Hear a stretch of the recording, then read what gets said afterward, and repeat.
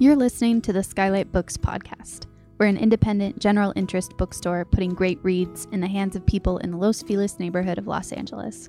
Hosted by resident Skylighters, we're here to bring you new and exciting author conversations, group reads, and bookseller chats. Happy listening. Hello, everybody, and welcome to Skylight's online reading series.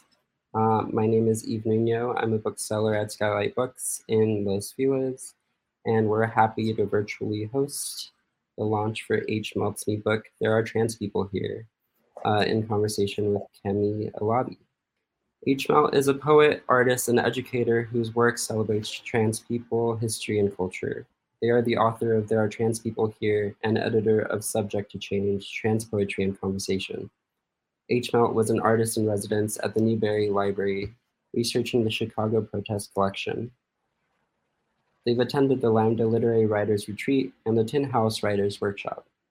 Their latest book includes a study guide for trans youth, educators, and artists, available for free online through Haymarket Books.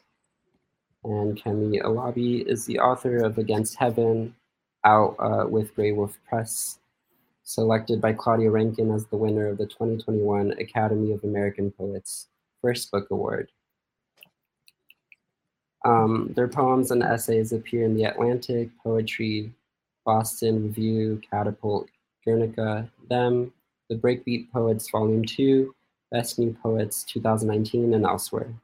Selected by Chen Chen as winner of the 2020 Beacon Street Prize, Kemi has received the Pushcart Prize, Best of the Net, and Brittle Paper Award nominations, along with support from MacDowell, Civitella Ranieri, Tin House, and Pink Door. Thank you both for being here. I'm really excited for you to read poems and for the conversation. So I am going to read a couple of poems first. Kemi's going to read after, and then we will be in conversation about each other's books. I also chose poems that I thought resonated with the themes in Kemi's book, In Against Heaven. And I'm going to start with a prayer. This is prayer for my trans siblings. Praised are you who remember Leela and Blake, Grayson and Mark, Laylene and Leslie. Praised are you who hold up the trans universe, who agitate and educate, migrate and radiate. Praised are you who shelter us in libraries and nursing homes, locker rooms and train cars, prison cells and hospital beds. Praised are you who clothe us in combat boots and leggings, button-ups and chainmail, leather and pleather, faux fur and sequins. Praised are you who share our joy in naming and renaming, screaming and dreaming, injecting and rejecting. Praised are you who soothe us from the harms we inflict on ourselves and each other. Let us hope for a day when we no longer need to pray for our safety. Build it, and we will sing together, rise together, sway and clap with parents and partners and friends as sun shines through stained glass windows. We sip wine and grape juice. We light candles. We send money in the Tzedakah box to Palestine. We skip birthright. We cover ourselves as we wish. We let the Torah fall without punishment. We repair and repair and repair. If you can't tell, it's feeling spiritual. This is All the Missing Sweetness. Forgive me for crying and screaming in my bedroom, refusing to pile into the car, making us late for every high holiday service. Forgive me for stepping on my neighbor's toes as we found 4 seats in the synagogue together. Forgive me, and I'll forgive you for forcing me into a skirt, not paying attention when I didn't break the fast, for eating apples raw without dipping them in honey first, which I now squeeze into my cup every morning, trying to recover all the missing sweetness from every passing year. This next poem is for my grandfather, Pahawi, who passed away right before this book came out. And this poem is called On My Way to Liberation. I'm on the train wearing a pink shirt with a floral tie, on the way to celebrate my grandfather's liberation from Dachau. When the Nazis came for his family in Kovno, Lithuania, my grandfather dressed like a girl to stay close to his mother and sisters. When he immigrated to the United States, he changed his name from Mickelson to Melton. I've changed my name and my clothes too, on my way to liberation. This next poem has gotten a lot of pushback online from people, and maybe I'll talk a little bit about why later. This poem is called I Don't Want a Trans President.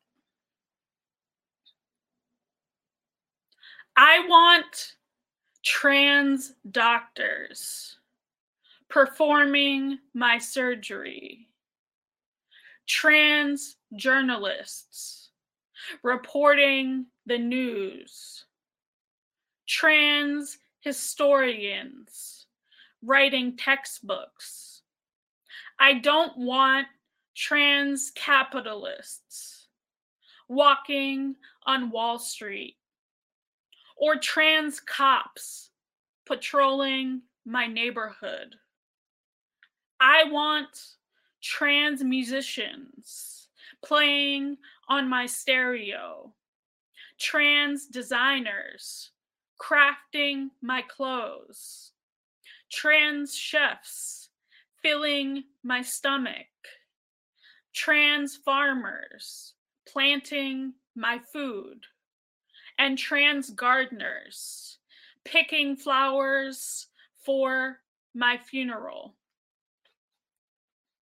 All right, 2 more poems for y'all. This is On Trans Street. On Trans Street, everyone knows your chosen name. On Trans Street, there are bungalows, courtyard buildings, and rent control. On Trans Street, there are bike lanes, abundant wheelchair ramps, and prompt snow removal. On Trans Street, There is free STI and HIV testing. Doctors prescribe hormones and perform abortions without a fight. On Trans Street, there is a school where trans history is taught by trans teachers. On Trans Street, there is a mural of Miss Major at Stonewall. On Trans Street, Juliana Huxtable is the resident DJ. On Trans Street, no TERFs are allowed. On Trans Street, no catcalling is allowed.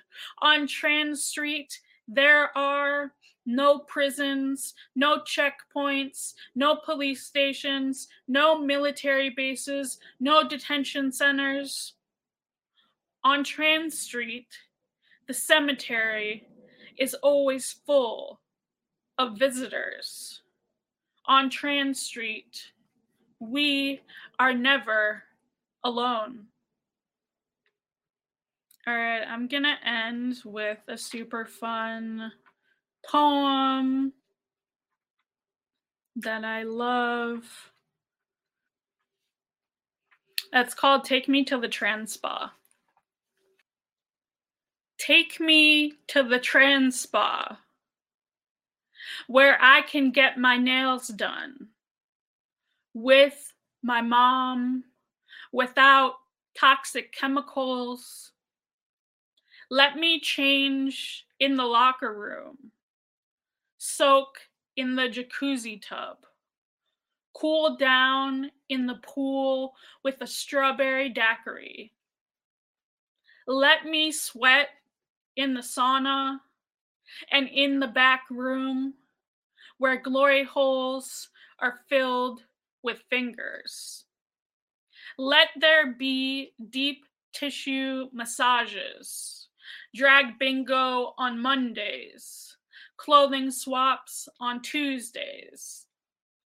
Let there be a hair salon, sliding scale electrolysis, and lavender shampoo. Let there be eyeliner tutorials, tips on beard trimming, and preventing hair loss. Let there be in abundance of ferns, aloe plants for soothing scars, and a weeping willow outside our doors. Let us be beautiful on our own terms. Thank you. Thank you so much for those poems. There Are Trans People Here is such a powerful book and such a call to action, I think, for poets, or at least I received it as a call to action to center joy. And in my first collection, there were ways that I tried to center joy, but there were some things that I had to name first. My hope is the poems that can come after will be able to center joy more with a more rigorous commitment now that some of this naming has happened. But for this reading, to try to match H. Melt's commitment to centering joy, I picked a few poems that I think are stretching toward that intention in Against Heaven. And though it might not seem like it, the first poem to me qualifies. I want to start with a eulogy. And I'm starting with this eulogy because in There Are Trans People Here, there is a them, there's an us, and there's a them. And the them is very clearly from the first poem cast as the villains, the liars, the troublemakers. Not the us. And so this is a eulogy, but it's for them. This is eulogy for the voice in my head. He died as he lived, tongue in my mouth, whipping me from the inside out. Kill yourself. Then we were in the kitchen, rinsing the knives. Kill yourself. Then on our knees, picking wet pills off tile. Then strangers clawed us from the train track, but slippery sleeve. Then out for 3 days, on a plane, on a panel, explaining the political good of Black joy, digging his fingernails into our thigh for mispronouncing hierarchical, for not connecting Jesus dot to master dot, for my unslit throat, sham offering. He died as he lived, as real as imagined, raw flesh hammered to plain wood posts, spoiling in the sun while I sucked the splinters from my palm. Sure, I killed a child of God, as the others dropped their plagues and played, forgiving me. How to fornicate. 1. After killing your God, hotbox the gun smoke. Cough out any vestigial prayer. Remember that spooky shit old boy hissed, mid-smite, bullet plowed, curling away. It's true. You belong to the fire now. 2. Lose your Bible. Book of napkins to fold, so the hungry busy their hands. Stop circling garden gates for scraps when a harvest splits your hips. 3. Your booty a whole altar call.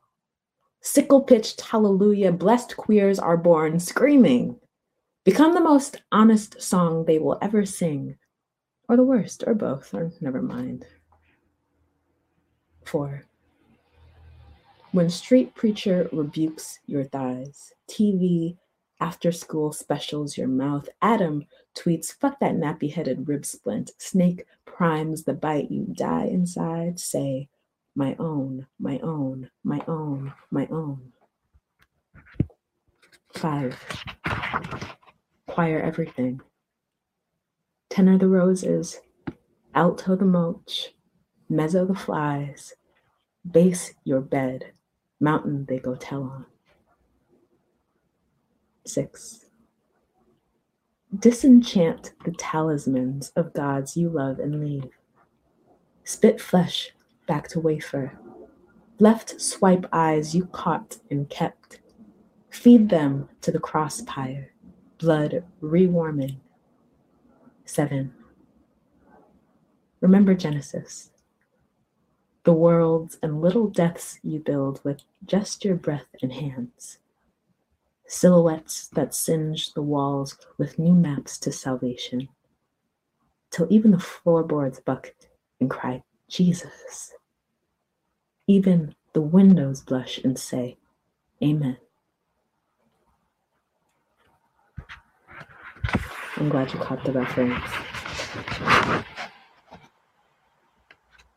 The next poem, I read this poem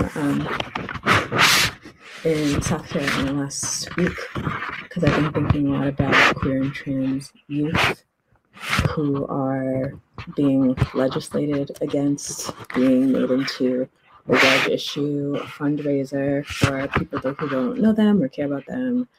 And we all know you can't legislate us away. We've been here, not always going to be here, but it can make childhoods really, really difficult and really confusing. And so I read this poem because it is about my youth. It's called Dendrochronology of this Want, and dendrochronology is how one measures the age of a tree by counting its rings. So this is dendrochronology of this Want. Count the pimpled genitalia of sex ed fame, multiplied by every high school in Wisconsin.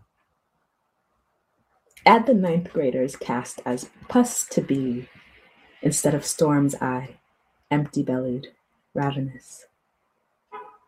Count the days my mother wondered where her clitoris was, multiplied by the year she stopped asking.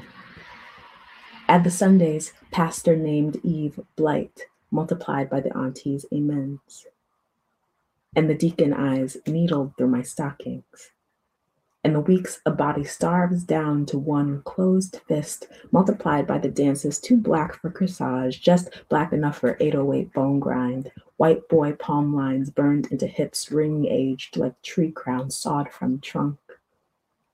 Count every gender I refused for this branding. Measure the spectrum of unkissed. Calculate the surface area of skin turned to dust, my coat for 20 winters. Holes in every pocket. I'd learned to beg. How many crumbs on the road to you? Measure the sine wave of this gasp, distance between trough and peak. Angle between eyes centered and rolled, the shiver's velocity. Each second the body was lost, magnified to the 10th power of the body returned and returned and returned.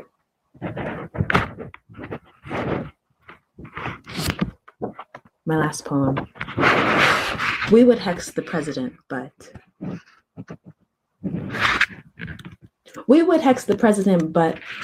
our bloom game too strong.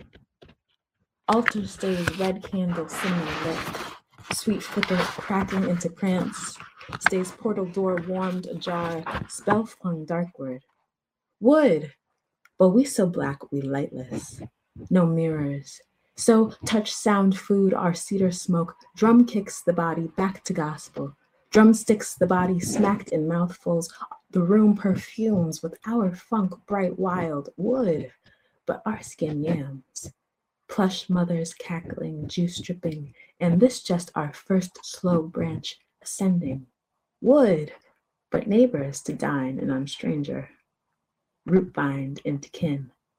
A nation of misalphaed wolf carcass to climb through.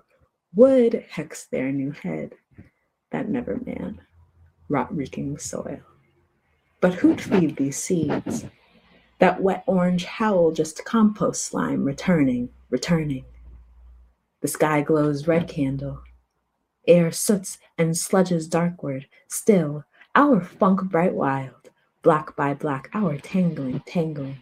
We would hex the damned born dead, but billions still alive. Cord and alive. Threshed concave and still sweet flickers. Would, but who needs these feasts? I think H. Moult does a great job, and there are trans people here, of focusing on the we who needs the feasts. So I want to talk a little bit about that we with you. What's up? Hey. Long time no see. Let's talk. I have a million questions for you. Do you want to go first? Yeah, I think I have to, because I just said that.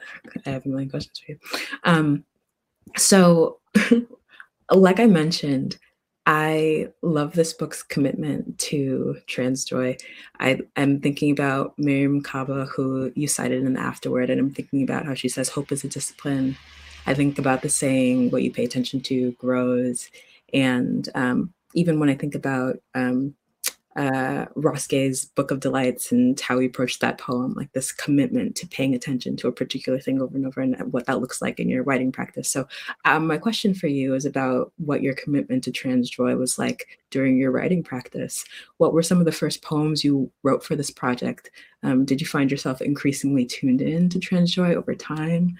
Did you have to resist writing about pain, or is that something you just allowed to emerge? I want to know about what that commitment actually looked like in practice as you were creating this book. Yeah, like I say in the afterword, it was an incredible challenge. And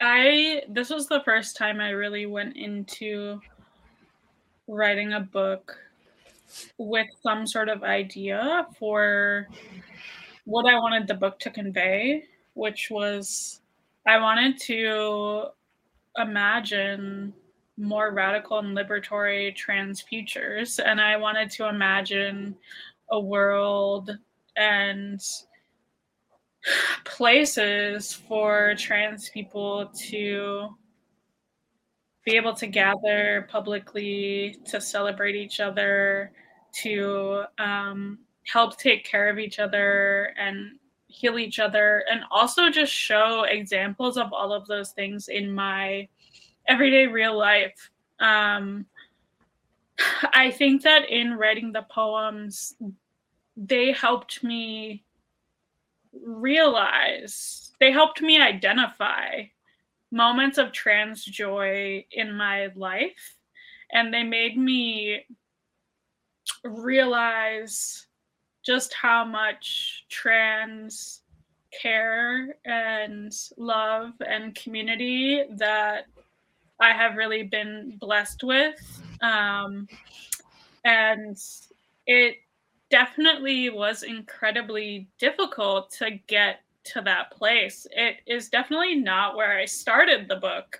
I will say that I feel like most of the more joyous poems, like Dysphoria is Not My Name, for example, really came at the end. So like a poem like Trans Care, which lists a bunch of amazing ways that people in my community cared for me, that was also one of the later poems. Yeah, so like a lot of the poems that I feel are most joyous, they absolutely were not my entry point into this work. And I think this being my second book, you know, I really felt like in my previous writing, I did definitely, and I think this is just a reflection of my life also, is that in my previous writing, it was easier for me to both see and recognize and write about the painful moments. Like it took so much more effort for me to, just write about joy and find joy in my life. And like, I think that it has been intentional practice. And I've had many years of cultivating that joy and getting to a place where I can really recognize it. I'm like at a point where I have been out as trans for over a decade, and I would really only say that like in the past couple of years have I like been stable enough and been like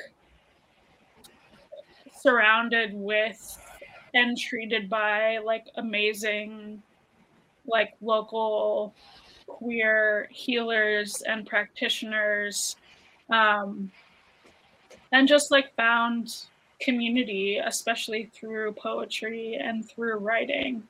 So I definitely have been like, it's taken a long time, but I'm glad that the joy came through in this book. And I don't think that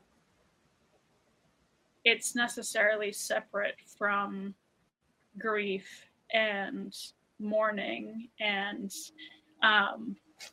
struggle and violence. And I didn't want to like just show joy in a vacuum, because that's not how it functions. Absolutely. This leads me to another question I want to ask you, but I don't know if you want to volley for equity's sake. What you want to do? Yeah, I mean, we can just go. I do have a question though on this subject for you around, you know, I think so much of your book Against Heaven feels like it is searching for and reaching for a kind of joy. And like a lot of the poems feel reflective of being in a place where, like, you know, you're beginning to reject and like break down and just like come out of a lot of the like limited ideas that like attempted to keep folks down. And I think that I'm wondering, I hear so much joy and also grief, and like so many of the metaphors in this book, I'm thinking of fire, for example, and like thinking about both the sinfulness and like the connotations of hell and like debauchery, while also thinking about like the warmth of fire and like burning down, right, these like oppressive institutions, and being able to like gather around the fire and having that sort of like necessary rage while also like burning bright as hell. So I see the balance of these things in your work, but I'm wondering if you could just talk about all of the ways that you use these metaphors that both like relate to joy and grief, to like pain and suffering, and also like finding community and pleasure and reclaiming. Thank you for all that you noticed in the collection. At first, when I gathered these poems, this isn't the book that I wanted to write. I wanted to be able to first ground in a radical imagination and have an offering of these liberated futures. I wanted those to be the poems. Those are not the poems that I could write. I had to write these first. And that was a struggle. I had this one very kind of toxically positive lover at one point who's an artist who even dared to call some of my poems bad spells, right? Like, how can you write about these feelings or these hardships or these or oppression in this way? These are bad spells, as though it is me foreclosing possibilities for freedom by naming all that we experience. But for a while I was trying to stay committed to the otherwise, worried that staying in some of the grief, staying in some of the confusion and what could be called darkness, though I hope also I'm doing some work in the book of subverting the idea of what is dark and what is Black. It was really important for me to eventually move forward with these poems because even from a standpoint of like an organizing standpoint of meeting people where they are, a lot of people are there.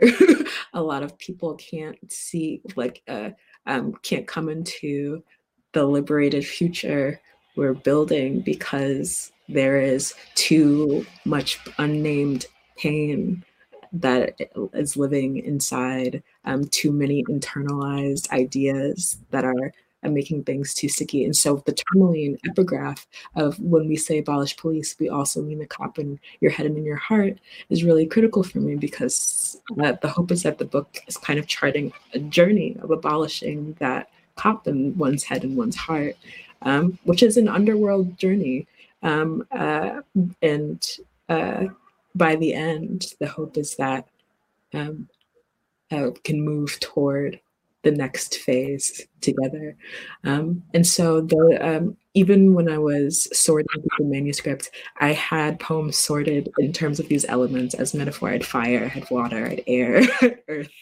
I tagged the poems in this way, realizing how much that language came in. And both for the religious connotations of it, and then also when I think about just the elements of the natural world and how much of the collection is about a return to a healed estrangement, which includes the healing the estrangement between, within oneself and between the self and others, between the self and the natural world.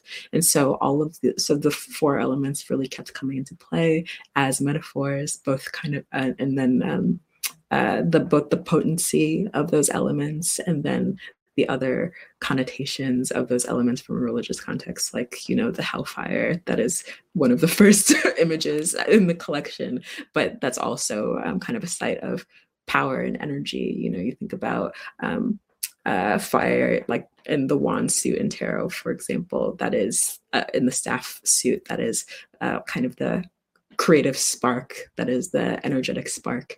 It is the driver, the force. And so I was hoping that the collection that I had, even though it wasn't the kind of radical imagination text that I wanted to debut with, could still be useful in that way for all that it could name, and hopefully pivoting folks in between the wound and the portal throughout the collection, if that makes sense. Yeah, I think that there is so much actual beauty and power in the underworld and in the underground, and just so much like joy and resistance that I feel like is embodied by Ursula, like inspired by Divine, and even like thinking about Divine's name literally being divine. I think there's so much like queer power and energy in taking so many of these things that we are taught to believe are supposed to be negative or ugly or unnatural or unhealthy or, sinful about our existence, and actually embracing those things. And I think there is a lot of imagination in this book. There is a lot of imagination in Against Heaven. And you mentioned the other night, like all the different multiple meanings of Against Heaven. And I think it is just the perfect title for this collection. And I'm wondering if you can just share some of the many just examples, and I can share some too of my interpretations of what Against Heaven means. But like, I imagine you like literally leaning up against heaven and just like lying next to it, but like not wanting to or not needing to, right? Like be given access to this really white, pure, like Christian space, right? Like I think that there's like so much disruption of these ideals and like these Christian ideals and this idea of like goodness, and I really love that about this book. I love this question, and I love that you're also going to answer it. So that's cool. The first Against Heaven I wrote was during the uprisings in 2020. And it was really grappling with the words of Tourmaline, which have come from other abolitionist thinkers, the idea of this internalized cop And I was also working with a lot of reproductive justice organizers and just really being confronted with all the ways Christian hegemony has built up the architecture of this country and is kind of the underlying structure of conservative thought. I was doing narrative strategy work and thinking about abolition and thinking about reproductive justice and thinking about trans liberation and thinking about how these ideas of good, bad, good and evil, that people are irredeemable, that folks belong in prisons, that innocence is real. These ideas are so supported by Christian hegemony, by this idea of heaven and hell, the literal ideas of heaven and hell, and salvation. And then also when I was thinking about then work for climate justice, this idea that, we'll abandon the earth and there will be an elsewhere, really estranging us from the natural world, estranging us from our home of the earth in a big way. So the first concept of Against Heaven was really anti. It was like, this is dangerous. It's a dangerous concept. And it's hurting my people and it's hurting the earth. And then the idea of heaven being right here and being up against it in a very pleasure-oriented sense. This idea of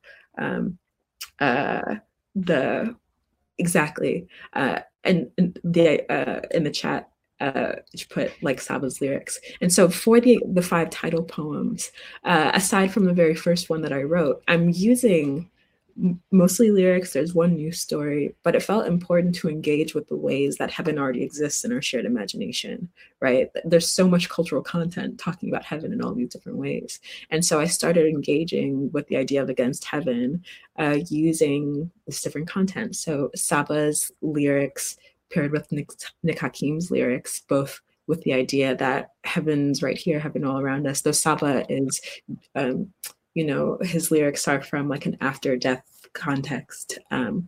That's a really brilliant song. Saba's a really brilliant lyricist, so everyone should listen to There's Heaven All Around Me. But, so from there, I needed to get angry at Christian hegemony and all the ways that it's fucked up Black folks, both here and on the continent. I think about the missionaries who came to my dad's village in Nigeria when he was young and showed them a John Wayne movie and then sold them Marlboro cigarettes. And, there's just so many ways that Christianity has fucked up my people. And so I needed an angry poem about the ways that, especially in the white imagination, some of the horrors of this world and and the anti-Blackness that's been imposed has been circumvented by this idea of heaven being then the perfect world to go to for your obedience. And so I need a poem that's like, fuck obedience, we're gonna start a riot because fuck your heaven. And then I have a love poem about heaven. So yeah, I was just thinking, I needed the anger, I needed the anti, and I needed the up against, and that happened in a lot of different ways. Were you just theorizing that this like Christian vision of heaven, aka of white supremacy, is anti-Black? Like, it seems like, especially thinking about missionaries, and thinking about missionaries' just relationship to colonialism, like those are my feelings. Yes. Yeah, like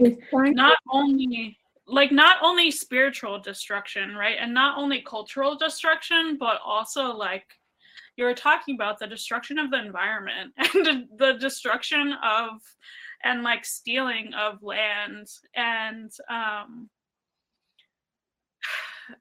heaven, this idea of heaven as like clouds feels like such an emptiness and feels just like, why the hell would you want to live a life like, it's so funny because Jews don't believe in the afterlife.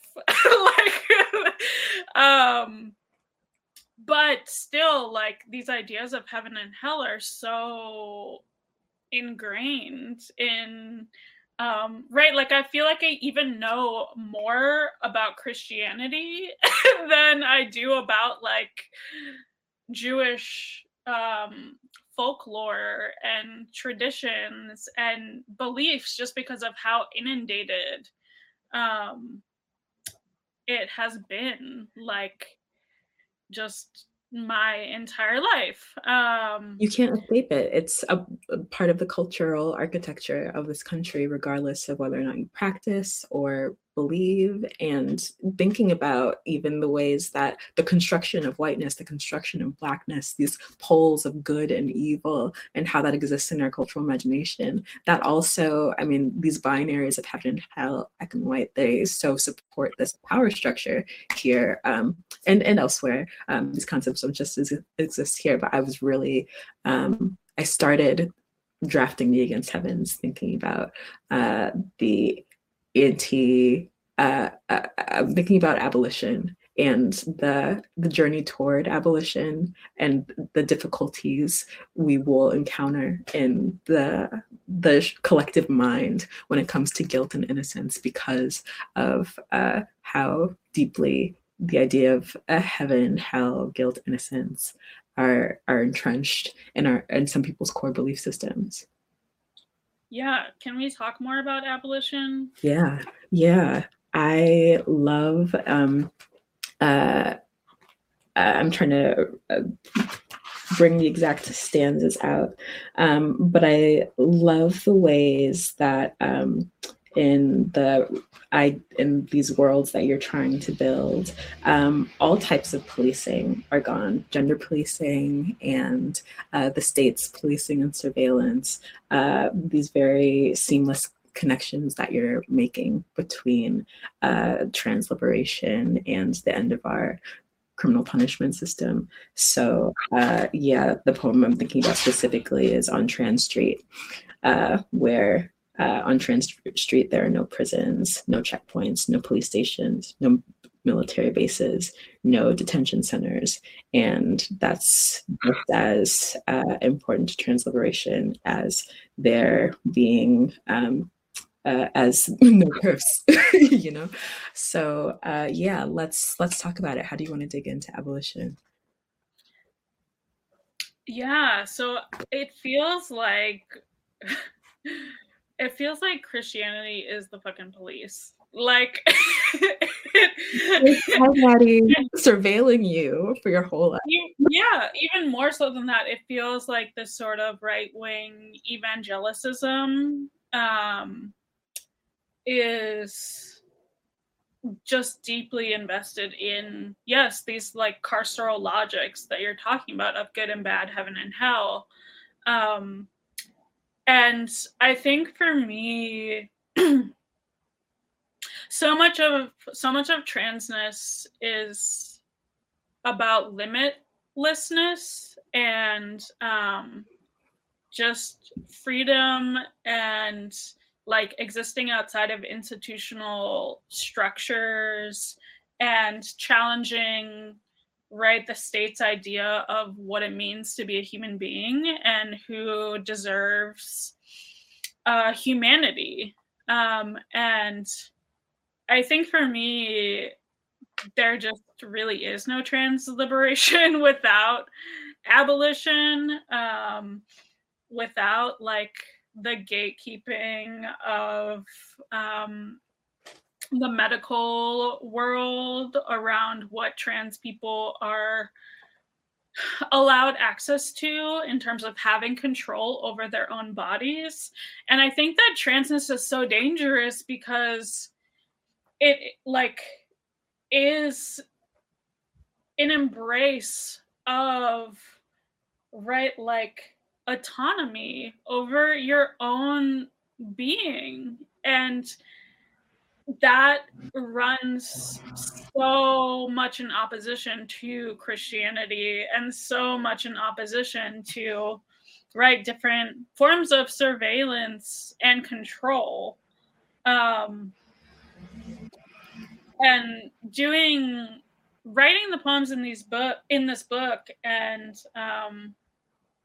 just studying a lot of the work of trans abolitionists. Like, I feel like, Dean Spade and Tourmaline and all these folks, the book Captive Genders, right? Miss Major, who is like, feels like the trans abolitionist grandmother.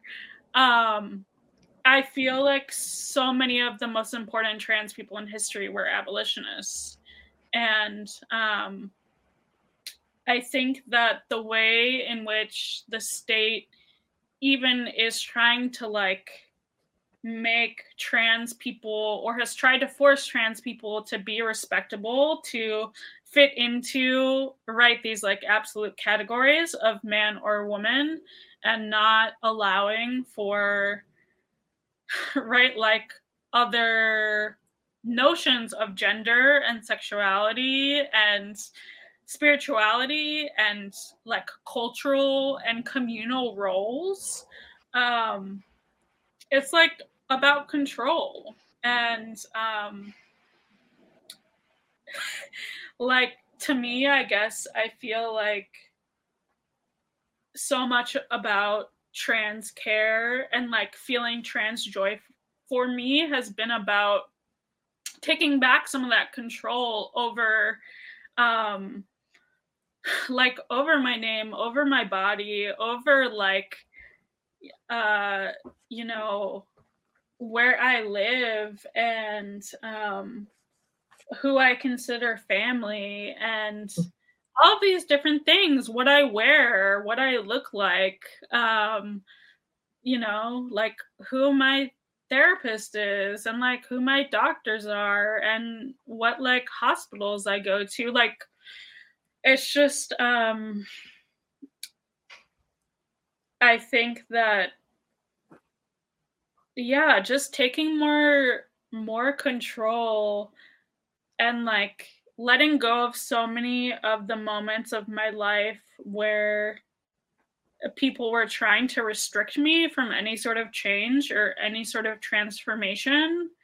Right, like those were some of the like worst moments of my life, when people were like seeking to keep information about trans futures and trans possibilities and queerness and like queer knowledge and educators. I have learned and felt so grateful to like be able to see these incredible histories of trans resistance, and to know that there is a long lineage of trans people fighting for abolition, and seeing that as core to really just like everything that they do. Yeah. Yes to all of that. I really appreciate in your afterword talking about your encounter with gender euphoria as a concept, and how like liberating that felt to be able to construct a self and a future around the idea of euphoria. And to me, that feels really connected to the bodily autonomy that you're describing, what it is to move into a type of euphoria and pleasure around who you are, and realizing that, oh, this surpasses the boundary that was given to me. And those boundaries exist for a reason, to uphold power relationships in patriarchy. Like, it needs the gender binary in order for these power relationships to function. And trans folks become targets for defying the power relationship of the gender binary, and then are policed back into these gender roles, so that that power relationship can continue to function. I think it's, and then of course materially marginalized in so many different ways, and policed in so many different ways. And so the relationship between abolition and trans liberation is clear from the transistors, from daily life. But I really think about bodily autonomy being at the heart of so many struggles for liberation. And especially when I was working kind of at the intersection of trans liberation and reproductive justice, bodily autonomy being so core to what patriarchy would not grant, because for folks to have bodily autonomy would mean that power over relationship, that control relationship, don't exist, and then how can the power structure maintain itself? And so you described it as, euphoria in your book, and I think about the epigraph that I begin with of Audre Lorde's from Audre Lorde's uses of the erotic, and though through Against Heaven, it's a sexual erotic in some places. I think about the expansive definition of the erotic that Audre offers, which is about what it means to actually understand what feels good. It's more like a euphoria to me, like understanding what, and once you understand what that is, nothing else, you cannot tolerate anything else. Anything else is unacceptable. Any system that interrupts that euphoria must go. To me, that's my read of uses of the erotic. It's not this sexual concept. It's about defending a euphoria once you can locate it, but locating it being essential. And so when I end Against Heaven with the first Against Heaven that I wrote, which was really inspired by the uprisings for abolition, it's hopefully kind of charting a journey to understanding what euphoria and pleasure actually feels like. And then once there's a realization that there's this power structure that's constantly interrupting that pleasure and will constantly do that and then lie to you about what's happening, there's no choice but to cleave. The last line is, we cleave. And it's, to me, a call to action. And one of the reasons I feel an affinity with your collection is because I think you end with a really clear call to action. The riots must continue.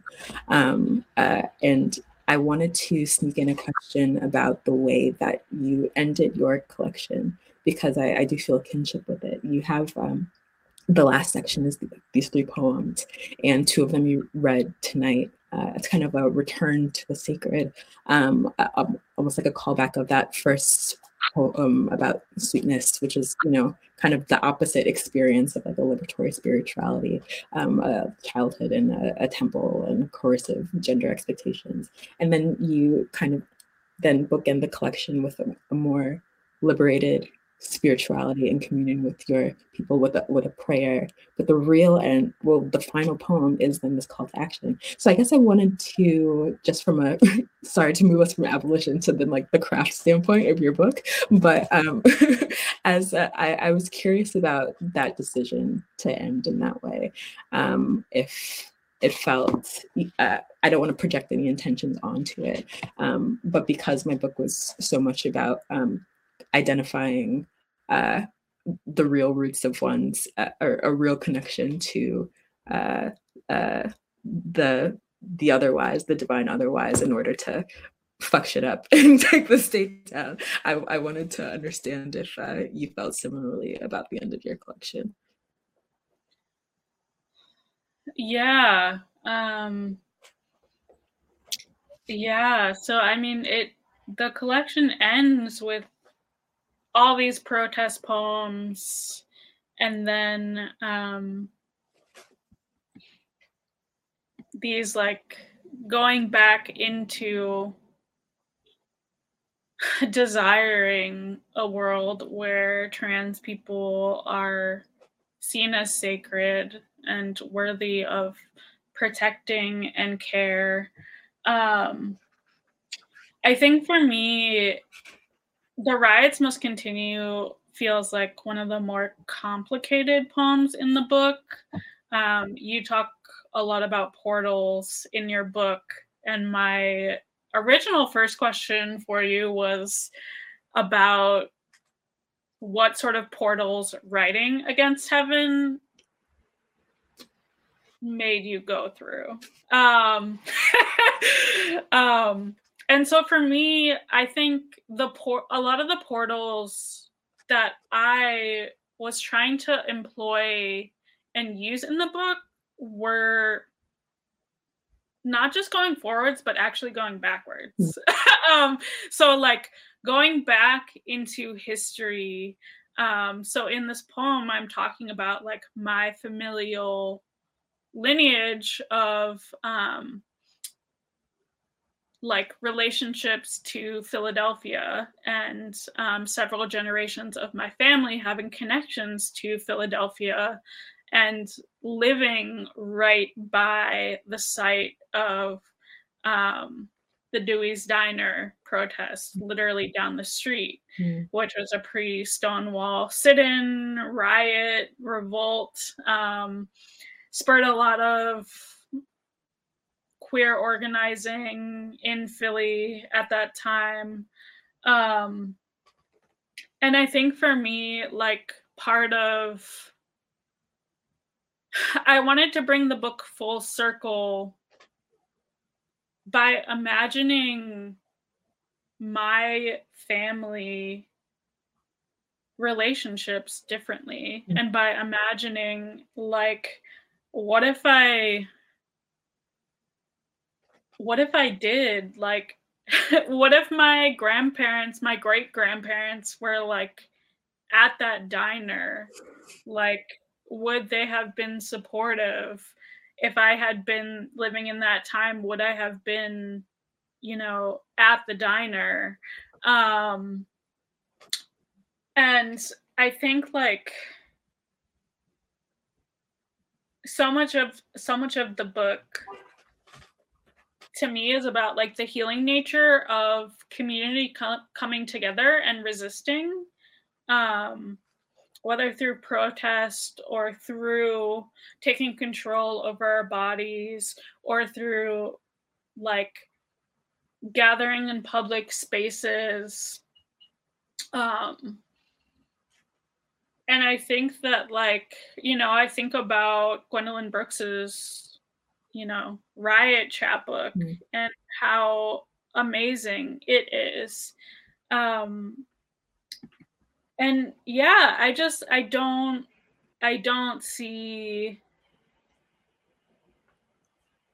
don't really see an end to, right, like the rioting that is necessary. And I think, in fact, that we're not rioting enough.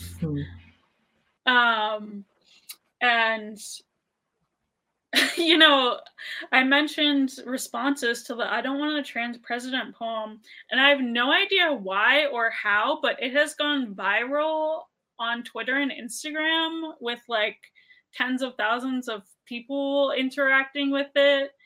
And the pained look on your face. I would love to hear more about the reaction. Yeah, and what has been really funny to me is like there have been a lot of really amazing reactions of trans people and folks just relating to the poem. But of course, with something like circulating that widely, there have also been like people being like, I want to be a trans cop. And people being like, I'm a trans person in the military, and, you know, I am fighting for my country and deserve to, like, be out. And there's a lot of that bullshit. And it's been so interesting to just, like, honestly see people responding to this like little short poem that I didn't even think was that good, and having such strong reactions to it, that they're like calling me a bad poet, like saying that, you know, the poem is bad and, like, you know, immoral and all this stuff. And like a lot of this coming from other trans people too. And it's just it's fascinating to me, and it's hilarious to me, and I think part of what I'm arguing for in this book is like a continued trans resistance to assimilation, and like a rejection of trans normativity and trans power, and like just this desire to like replicate all of the systems and power relations that have made it difficult and almost impossible for many trans people to live. Like seeing fucking Caitlyn Jenner, right, like be a correspondent for Fox News. Right, like Fox News is lowercase in your collection also. It is. There is Fox News in my collection. And like it's funny because I had to, my editor, Maya Marshall, bless Maya's heart. Maya is like very into grammar and in a very matter-of-fact, like just as an editor, right, like doing her job. And I do not know a lot of grammatical rules or employ them. And one thing is that she said is she really got me to explain my capitalization choices. And because I think previously I had really not capitalized so many things. Like I just did not capitalize a lot and did not use a lot of punctuation, even when it was supposed to be there. And, you know, she made me really go back into the text and like create my own theory of capitalization. And what I ended up doing was like capitalizing not proper nouns, right? Like in the traditional way of using grammar and capitalization, but I decided to capitalize the proper nouns, the people, the places, and the things that are important to me and that felt liberatory. And, you know, like that is a very common thing that a lot of poets do. And I think that is our job. Part of our job as poets is to like also reject the right like rules of grammar that don't serve us. So yeah, that's just a little bit about that poem and a little bit about the reactions to it. I am wondering, I have this question for you around who would be in your choir. Who is in your choir? And I know you made a playlist, but what does your choir sound like? My first answer, just like my honest first response, I'm thinking about the waves, I'm thinking about the wind, I'm thinking about leaves rustling on the trees. I really want to call in the rest of the natural world. Yes, and I can add my playlist to the chat. Knowing that I was having a conversation with another poet who really focuses on kind of Black queer eco poetics, and I said that I think that queer Black folks have a much greater kinship with the earth than with white patriarchy, right? Like, and that the earth would make a much better comrade in transforming these systems than reaching across whatever aisle, right? And so just wanting to name that I think the entire natural world wants to rebalance and be in a liberatory place. There is so much queerness in the natural world. We've imposed cis heteropatriarchal ideas on the rest of life, but the earth is so queer. So yes, my choir, all of the earth. It's really most of life, right? Because I think most people want to move into places of greater interdependence, greater autonomy, and I truly believe that folks are the superstructures that end up designing a lot of life for the humans on Earth, then overly determine what individuals are doing. But I truly believe that there is a desire to live and be loved and be interdependent with folks. And if folks find themselves feeling connected and interdependent within some religious superstructure that tells them to like fuck everybody else, then that's what they'll do.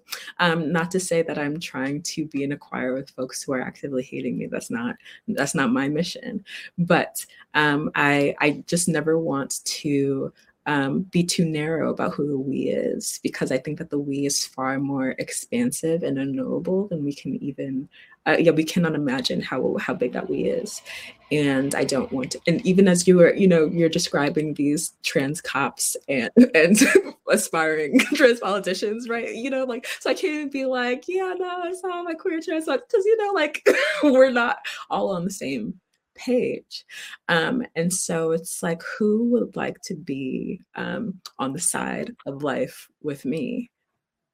That is my choir. And to tie this back to your first poem, I think your first poem is doing some incredible pronoun work, because you're creating from the very beginning. This is in the poem. There are trans people here, like a we and a they. Like we are real and complicated. They won't stop murdering. They won't stop legislating. And then there's this you. There's this you that comes into play. And I was curious about who the you is, which feels connected to your question of like who, I don't know, your we here maybe is connected to the question you asked me about who's in your choir, because it feels like the you is an invitation to choose. Like, are you with us or are you with them? It doesn't matter. Like, are you a like young trans person coming to this text? Are you some like old cis evangelical, whoever which would you like to be with us or would you like to be with them? And the we that you name here seems to be the we on the side of life, and then a they that's like obsessed with murdering and imprisoning and legislating, right? And so I was curious if you had an intentional you in that first poem, if you were imagining a reader and a you that you were trying to call in, or if it is as expansive as I'm describing my choir to be. Yeah, I think poetry has taught me so much about who the we is. And for me, like the first people that I came out to collectively was not, like a group of all trans people. The first place that I felt most like collectively valued and heard and listened to and like cared for as a trans person was like in poetry workshop, in communal poetry workshop spaces, specifically in Chicago, in youth poetry workshops. Yeah, and I think that for me, the you in this poem, so we are on the bus next to you, in the cubicle next to you, in the checkout line next to you. I think the you there is the people who potentially could, right, like who are a part of my world and maybe don't know that there's like a trans person right next to them in the bathroom stall or at work or, like on the bus or wherever, just living our everyday lives, and the potential of people in these everyday spaces, these like very regular spaces, these daily spaces, right? Like they have a choice to make. Are they going to support me? Are they going to pay me less money than my less qualified coworkers? Are they going to like prevent me from, you know, like, are they going to misgender me? Are they going to, you know, isolate me as like the only trans person in this space, right? Or are they going to show me love and care and support even in this like incredibly transphobic world? Like, are they going to eat lunch with me, or are they going to like let me be isolated? And I think that this comes up too in this poem I have called Ode to Turfs. That's in the book, that I feel complicated about the ending, because it is like the ending of that poem where I have this very sarcastic Ode to Turfs is, we are living in a new world. You can join us or become extinct. And that ending feels very much like an invitation to me. I definitely don't feel like I am that inviting to people in my real life, as I am at the end of that poem. But I think that, like, right, there are so many daily constant attacks on trans people and ways that we destroy ourselves also, that like, why would you not fucking show love and support to someone who is simply like trying to get free, you know, like that, like, why would you make that choice not to believe someone, right, when they share with you who they are? And we see like so many people in these positions of power often choosing, right, to deny trans existence and to deny the fact of like trans children, and to deny the fact of like trans literature. It's just like so insidious, and the you for me like is saying, I don't want to live in a trans utopia, and I do not want to live in like a trans separatist state. Like, I want the people around me, from strangers to coworkers to family members to friends, to like simply support my existence. And that is a choice that they have to make, and that is like work that they have to do. And I don't think it's too much to ask of people, right, to respect and support and care for the beauty of trans life and existence. With that snapping, I agree wholeheartedly with those snaps. There's such a care ethic in this book, and I know we're over time, but I'm just going to keep talking until we're interrupted, I think. It's so, there's so many specific, it seems like archived examples of the care received. And I wanted to talk, I just wanted to ask you, and this can be my final question too, because it's even one of your poems in Trans Museum, it ends with the archive is open to the public, ensuring we will never disappear. And it feels like this book, from the very like personal archives of the friends in your life and the care offered back and forth, to the names of activists, organizers, to the bookstore about Giovanni's Room, to all the orgs listed in The Most Dangerous Jew in Germany, the footnotes, the afterword, the study guide. It's like, okay, this is the archive. This is your contribution to the archive, and like the care ethic itself being a contribution to the archive. Like, this is how we made a we. for one another. And so my question, how intentional was that function when you began writing these poems? Did you were you intentionally bringing in these people, these places, these resources for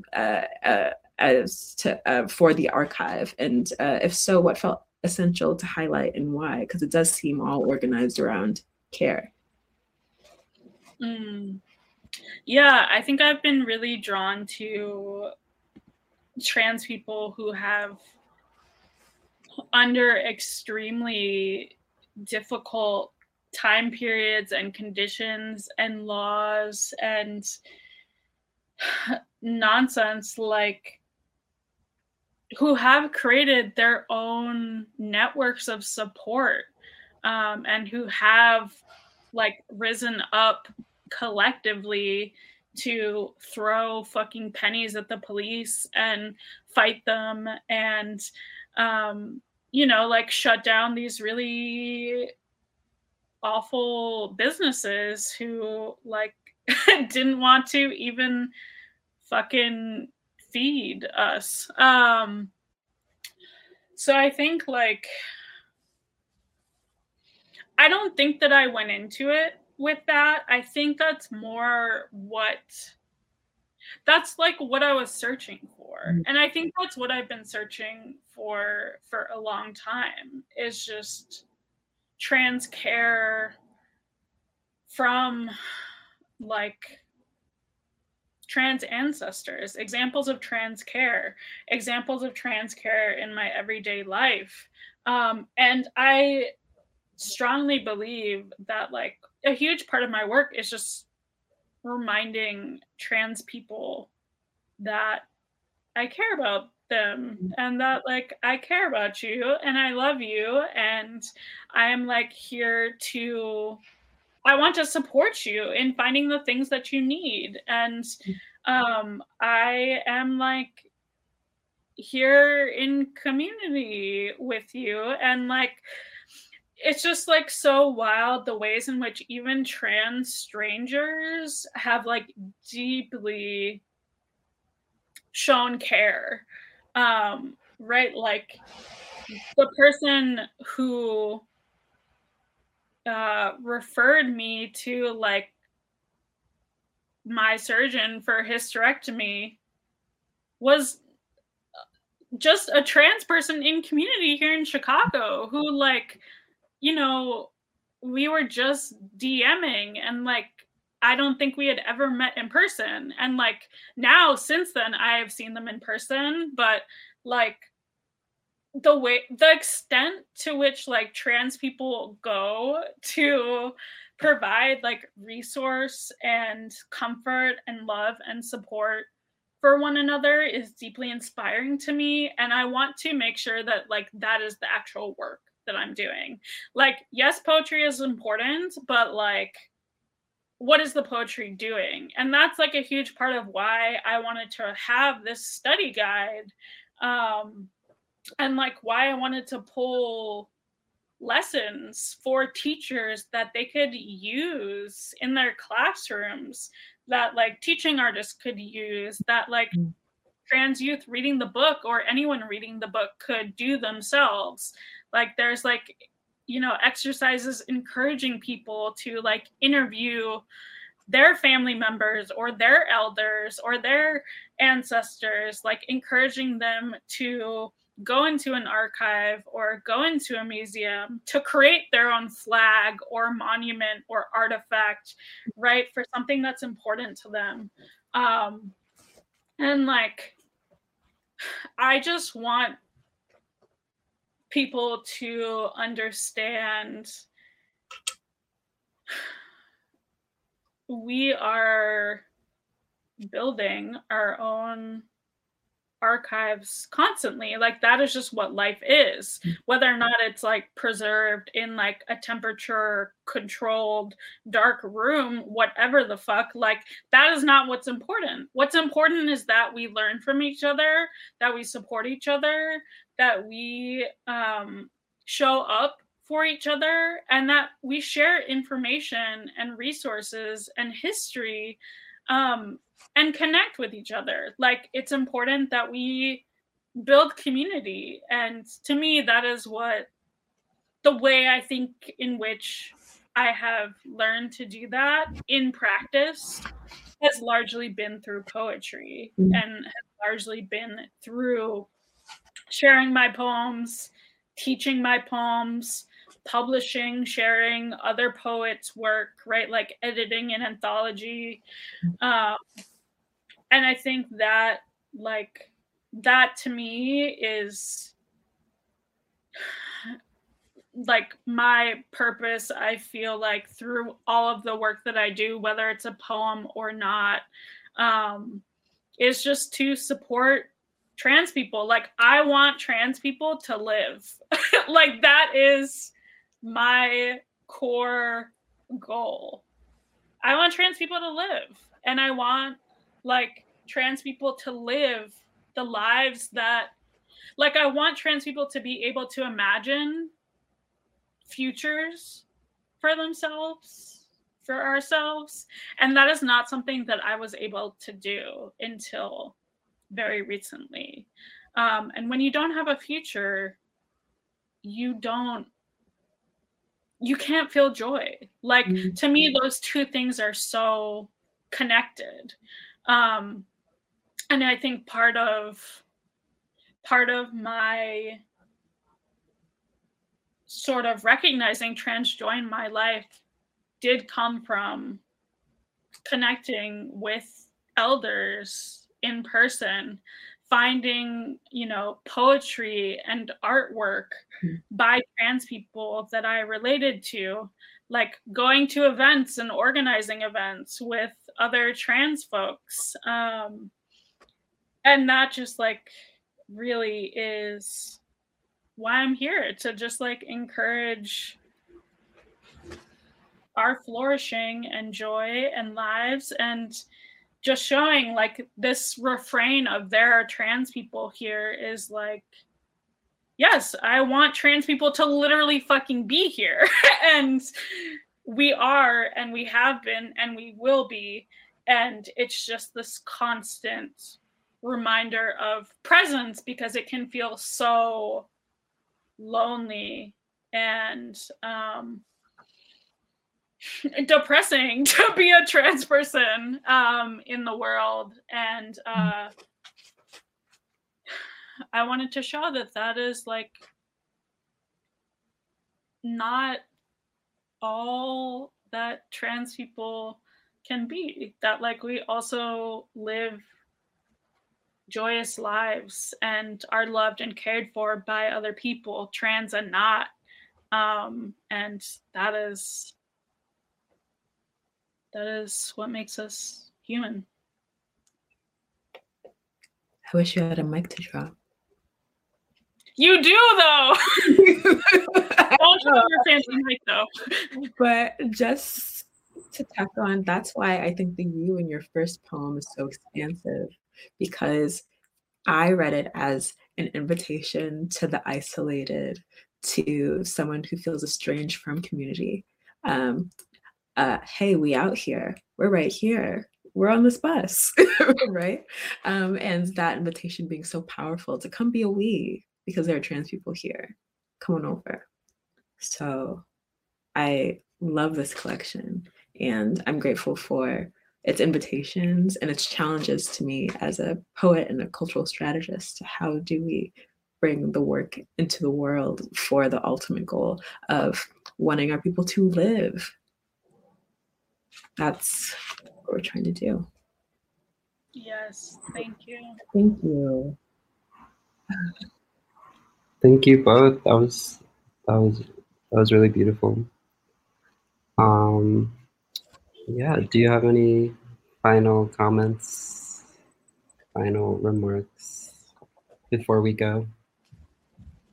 Y'all know what it is. Get that. Oh, yeah, buy the book. The green button down there. There are trans people here. Here. And please get Against Heaven. And Against Heaven. And there's that requested playlist in the chat. Oh, perfect. Also, once we leave, this will be rewatchable, so you can share the link wherever Yes. you are for people to watch this talk, and the comments remain in the message section, so anyone can check out the playlist and other links as well. So thank you both, Kemi and H, and have a nice rest of your day. Thank you for listening to the Skylight Books podcast series. Please don't forget to visit our website at skylightbooks.com and make sure to follow us on Twitter and Instagram. Also, don't forget to subscribe to this podcast for more author talks and bookseller conversations. You can find us on Podbean, iTunes, and Spotify. Stay safe and healthy, and we hope to see you back in our store soon.